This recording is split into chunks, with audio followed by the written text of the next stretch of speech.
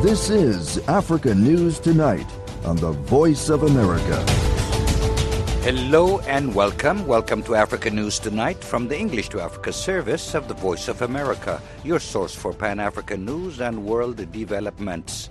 I'm Yeheyes Wuhib in Washington. Coming up on Africa News Tonight, we have considerable issues with the use of military courts and trying civilians in military courts, because there aren't the procedures of the fair trial procedures which we would expect. That's Jeremy Lawrence, spokesman for the UN High Commissioner for Human Rights, on Tunisia's deepening crackdown against perceived political opponents. Details coming up. Also, floods swamp parts of South Africa. Malawi launches a campaign against a record cholera outbreak. And Kenya is sending troops to contain deadly cattle rustlers and bandits. These stories and more on Africa News Tonight. We start with our top story. UN High Commissioner for Human Rights, Volker Turk, deplores the ongoing erosion of Tunisia's independent judiciary and the rule of law as the government escalates its clampdown on dissent. Lisa Schlein reports from Geneva. The United Nations Human Rights Office reports at least 9 people, including former civil servants, have been arrested on security and graft charges since Saturday. This elicited a stiff rebuke of the government by UN Rights Chief Volker Turk. His spokesman, Jeremy Lawrence, says the High Commissioner is concerned over the deepening crackdown against perceived political opponents and civil society in Tunisia. He says the High Commissioner warns the measures Tunisian authorities use to stifle dissent continue to undermine the independence of the judiciary. The UN Human Rights Office has also observed that the General Prosecutor has increasingly initiated criminal proceedings against perceived opponents, charging them with conspiracy against state security, causing offence to the head of state, or violating the decree law to fight cybercrime. Since July 2021, Tunisia's president, Kais Saied, has tightened his grip on power through measures aimed at weakening the judiciary's independence. For example, he has dissolved the High Judicial Council and last summer summarily dismissed 57 judges. Lawrence says his office is concerned that some people held on charges connected to criticizing the government have been tried in military courts. He says his office has raised these concerns with the Tunisian authorities. We have considerable issues with the use of military courts and trying civilians in military courts, because there aren't the procedures of the fair trial procedures which we would expect within the human rights boundaries that are applied. The UN Human Rights Office is calling on the Tunisian authorities to respect due process and fair trial standards and for all civilian cases to be tried in civilian court. It also is calling for the immediate release of all people who have been detained for exercising their rights to freedom of opinion or expression. Lisa Schlein for VOA News, Geneva. South Africa's government has declared a state of emergency after floods caused by heavy rains killed at least 12 people and damaged homes, roads, and bridges. According to the French news agency AFP, several provinces in the east, north, and south have been hardest hit, among them Mpumalanga in the southeast and Kruger National Park. With several rivers that cross Kruger swelling, several camps were evacuated as a precaution. The South African Weather Service says some areas have seen more than 20 centimeters of rain in one day. It says the deluge is expected to last for the rest of the week. Health rights campaigners in Malawi are welcoming a national campaign against a record cholera outbreak, which has killed nearly 1,400 people. President Lazarus Chakwera launched the campaign yesterday, pledging to reduce the transmission and mortality rate of the waterborne illness. Lamik Masina reports from Blantyre. Malawi is grappling with its West cholera outbreak in recent memory, which has now affected all the country's 29 districts. President Lazarus Chakwera said the spread is largely because of people in the country are not following good hygiene practices. And because behaviors are not changing, the situation has become dire. So far, over 1,300 funerals have happened around the country because of cholera. And the disease is still spreading at an alarming rate. We are getting between 500 to 600 cholera cases every day in our health facilities throughout the country.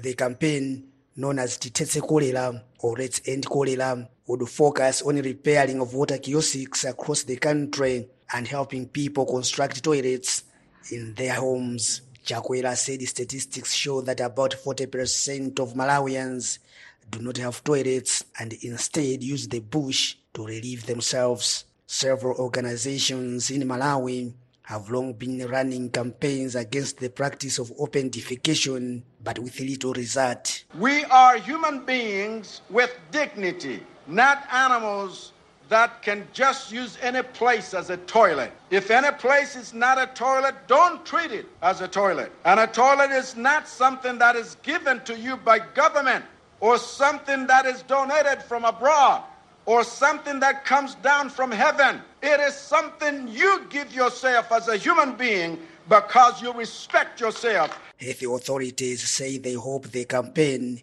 will help reduce the cholera fatality rate from the current 3.6% to 1%. Health rights campaigner George Jobe welcomes the campaign, but says the government should go further by ending myths and misinformation associated with the outbreak. Jobe is also the executive director for the Malawi Health Equity Network. He cited two recent incidents in Lilongwe and the Balaka districts where angry members of the community assaulted medical workers and vandalized public health facilities, forcing them to close. The community members accused the medical workers of deliberately infecting patients with cholera-infested vaccines. The current cholera seems to be different from the previous outbreaks of cholera, just because the current one was preceded by COVID-19. And we shall continue to provide some pieces of advice to government that when we are doing awareness raising, we must be mindful that we are also fighting with the residues of COVID-19. President Chakwera ordered the reopening of the closed health facilities and assured the health workers that they would receive maximum security. In the meantime, the Africa Centers for Disease Control and Prevention and United Nations have pledged their support toward the success of the cholera campaign. Rebecca Tonto is the United Nations resident coordinator in Malawi. The United Nations is currently in the process of preparing a multi-sector cholera flash appeal to increase the capacity of the UN and NGOs to support the government of Malawi. It will be launched next week. Local media have reported that Malawi needs an additional $40 million for an effective cholera response. Lamek Masina for VOA News, Blantyre, Malawi. The head of the Somali Journalist Syndicate has vowed to work without self-censorship after a court found him guilty of flouting government orders. Abdullah Ahmed Mumin was arrested in October for rejecting the government's demand to refer to Al-Shabaab militants only as Khawarji, which is Arabic for dissenters of Islam. He was sentenced to 2 months in prison Monday, but immediately released. Ahmed Mohammed reports from the Somali capital, Mogadishu. Abdullah Ahmed Mumin said prison officials freed him after informing him that previous arrests and court appearances had compensated for the 2 months handed down by the judge. He told VOA that the court verdict has emboldened his resolve to fight for the media rights and freedoms in Somalia. He said, I vowed that what happened yesterday will not instill fear in me. It will not disappoint me at any cost, but instead will encourage me. He said, It has given me the strength and attitude to know how important my work is. Mumin said the prison sentence he received was a warning from the government to journalists in Somalia. He said the ruling of the court is intimidation and a message to Somali journalists reporting issues that government does not like. It's a message that says not to report human rights abuses and problems in the country. Deputy Information Minister Abdirahman Al-Adala told VOA that the court acted without influence from the government. He added that the government was in no way in conflict with the media. He said no mindset, responsibility or law allows us to conflict with the journalists. We are there to defend them. He said, we are also here to defend them against the Khawarij and the other enemies that harm them.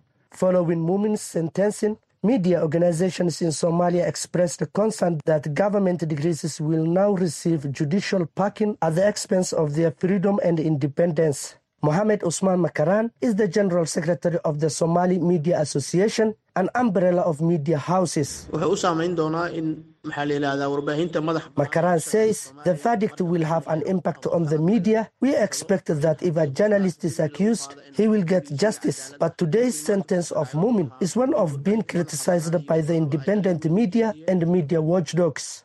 Makaran said the recent decrees by the government, including a ban on the term Al-Shabaab and restricting coverage of the group's activities, have adversely impacted the work of journalists in Somalia.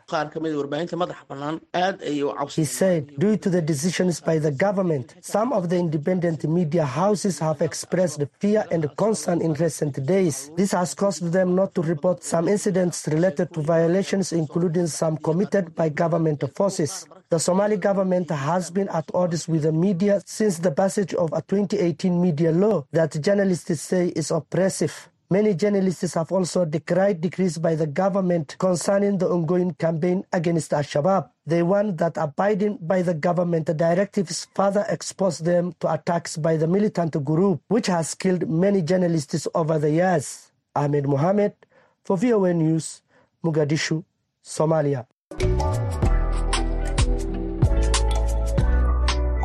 You're listening to African News Tonight on the Voice of America. There are fears some Nigerian voters might be intimidated on election day, leading to election manipulation. But police and electoral officials say the voting later this month should be successful. Mike Mbonye reports from Port Harcourt. The head of Nigeria's electoral body, the Independent National Electoral Commission, or INEC, says the commission is determined to conduct peaceful, free and fair elections. Chairman Mahmoud Yakubu has said the commission has all the necessary arrangements in place to hold successful elections on February 25th and March 11. Despite those assurances, an African affairs expert has some reservations about the Nigerian elections. Christopher Isike is a professor of African politics and international relations at the University of Pretoria, South Africa. No matter how well-intentioned the INEC and its chair may be, INEC is staffed by people, many Nigerians, many of who have a propensity to sabotage the Commission's good work because of their personal greed, ethnic and religious sentiments that drive how politics is seen and played in Nigeria. We can only hope the human factor doesn't compromise the elections in this regard. Speaking via WhatsApp, Isike says he is worried that voters could be intimidated by ruling parties in the states.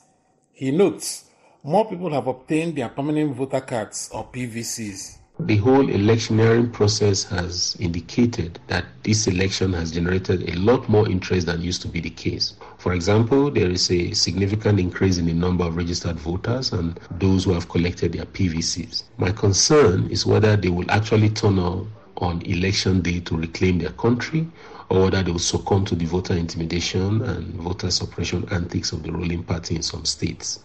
Isike says he's also worried about security, especially safety of the people.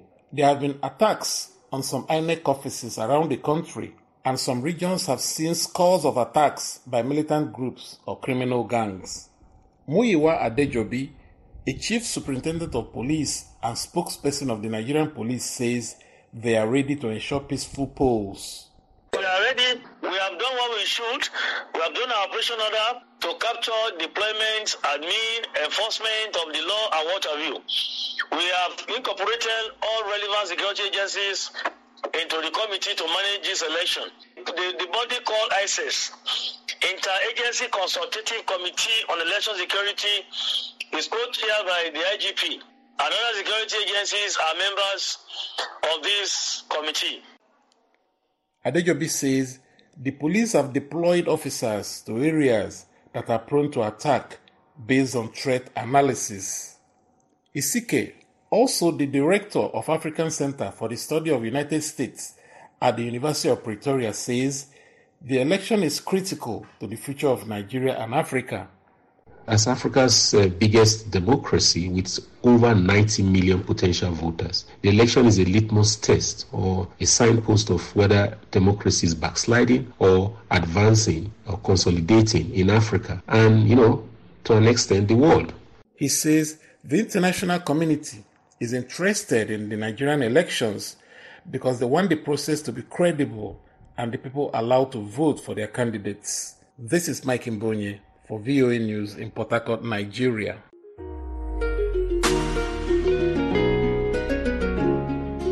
The World Health Organization says it will hold an emergency meeting today after at least 9 people died in Equatorial Guinea of Marburg hemorrhagic fever, which can cause severe bleeding and organ failure.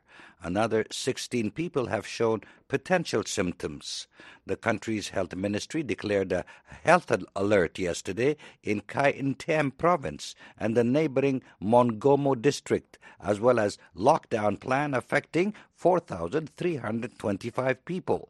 The French news agency AFP said the government is investigating the cause of the suspected cases in the forested eastern region near the borders of Gabon and Cameroon.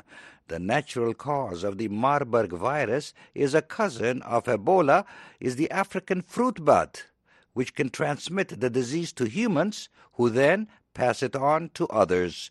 The WHO says there are no vaccines or antiviral treatments for the virus, though potential treatments are being evaluated. Russian Foreign Minister Sergei Lavrov has wrapped up a 5-nation trip to 5 Arab and African countries, seeking to expand Moscow's influence, while Western nations have been trying to isolate his country with sanctions after its invasion of Ukraine. His tour took him to Iraq, Mauritania, Mali, South Africa, before finishing in Sudan. Mark Katz, professor of government and politics at George Mason University, discussed with VOA senior analyst Mohammed Al-Shanawi how Russian diplomacy is seeking to break its isolation by expanding opportunities in Africa. Well, much to the chagrin of the West, Africa and many Arab countries, others in the non-West, have been a lot more sympathetic toward Russia with regard to the war in Ukraine. They might not support what Russia's doing in Ukraine, but they don't want Russia to lose. What they like about Russia is that Russia gives security assistance without bothering about human rights or democracy or anything like this, whereas Western countries are, to some extent, more interested in getting these governments to reform, to make compromises, and they don't want to do that. So a lot of them like dealing with Russia. They like the way that Wagner in particular violently presses opposition to these governments. While Lavrov was in town, Khartoum was also hosting envoys from the US, Britain, France, and other countries, trying to play a role in Sudan's transition to civilian rule. Lavrov said Western delegations are following our steps and trying to hinder our efforts towards having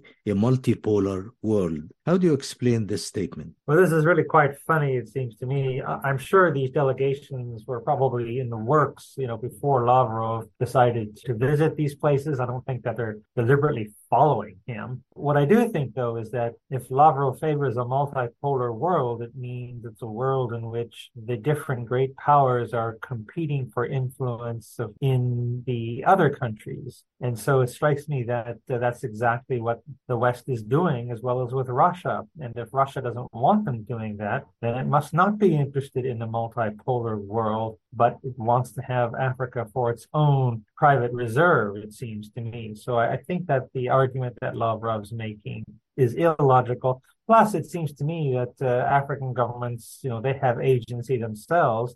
They like the idea of being courted by the West and courted by Russia, courted by China. They don't want to give up this freedom of action. Russia apparently aims to present itself as the continent's security broker and project the image of a defender of Africa. We can see that Mali's growing ties with Russia have coincided with a breakdown in relations with France, and last year the rift led Paris to withdraw all of its troops who had been battling extremists since 2013. Lavrov also offered support for Mauritania in the fight against extremist groups in the Sahel when he met President Mohamed Ould in Nouakchott. What do you make of that? Well, indeed, several African governments, which had been former French colonies, seem to be increasingly at odds with France. And I think that they like the idea of sticking it in the eye of the French by turning to the Russians, that the Russians will do things that the French won't do for them. I think the real problem is, though, the Russians have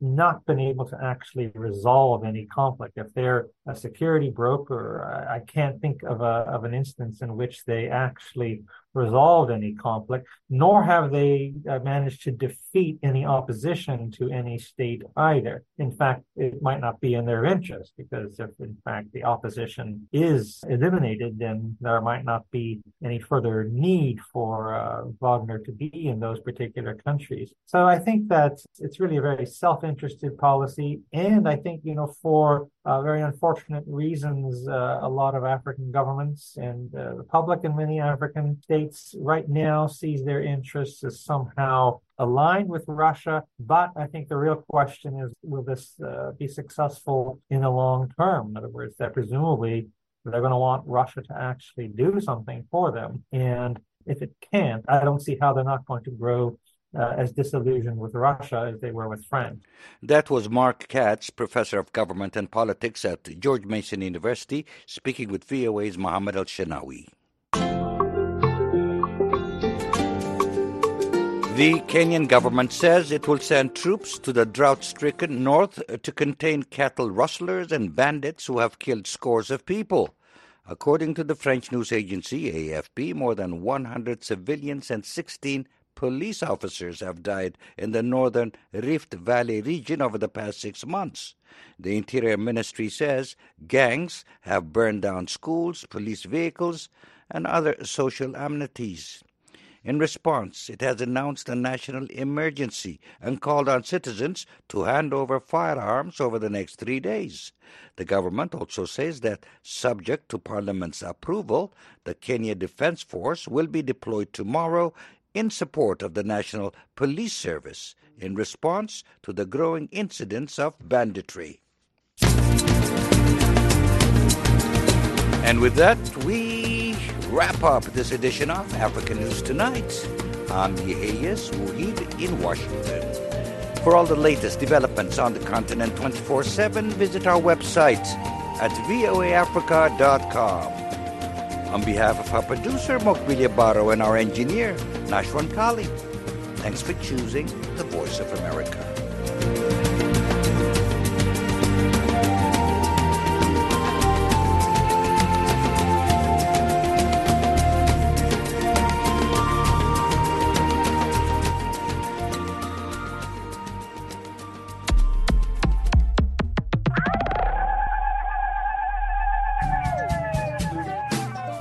Hello, this is Heather Maxwell, host of Music Time in Africa. Join me every Saturday and Sunday for an hour of awesome African music.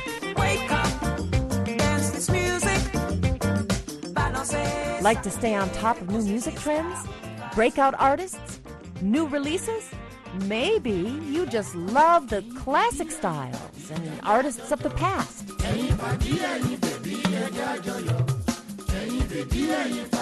Or simply the sound and feel of a good beat. Whatever your pleasure, you can get it every week right here on Music Time in Africa. So join me on your local FM station Saturdays and Sundays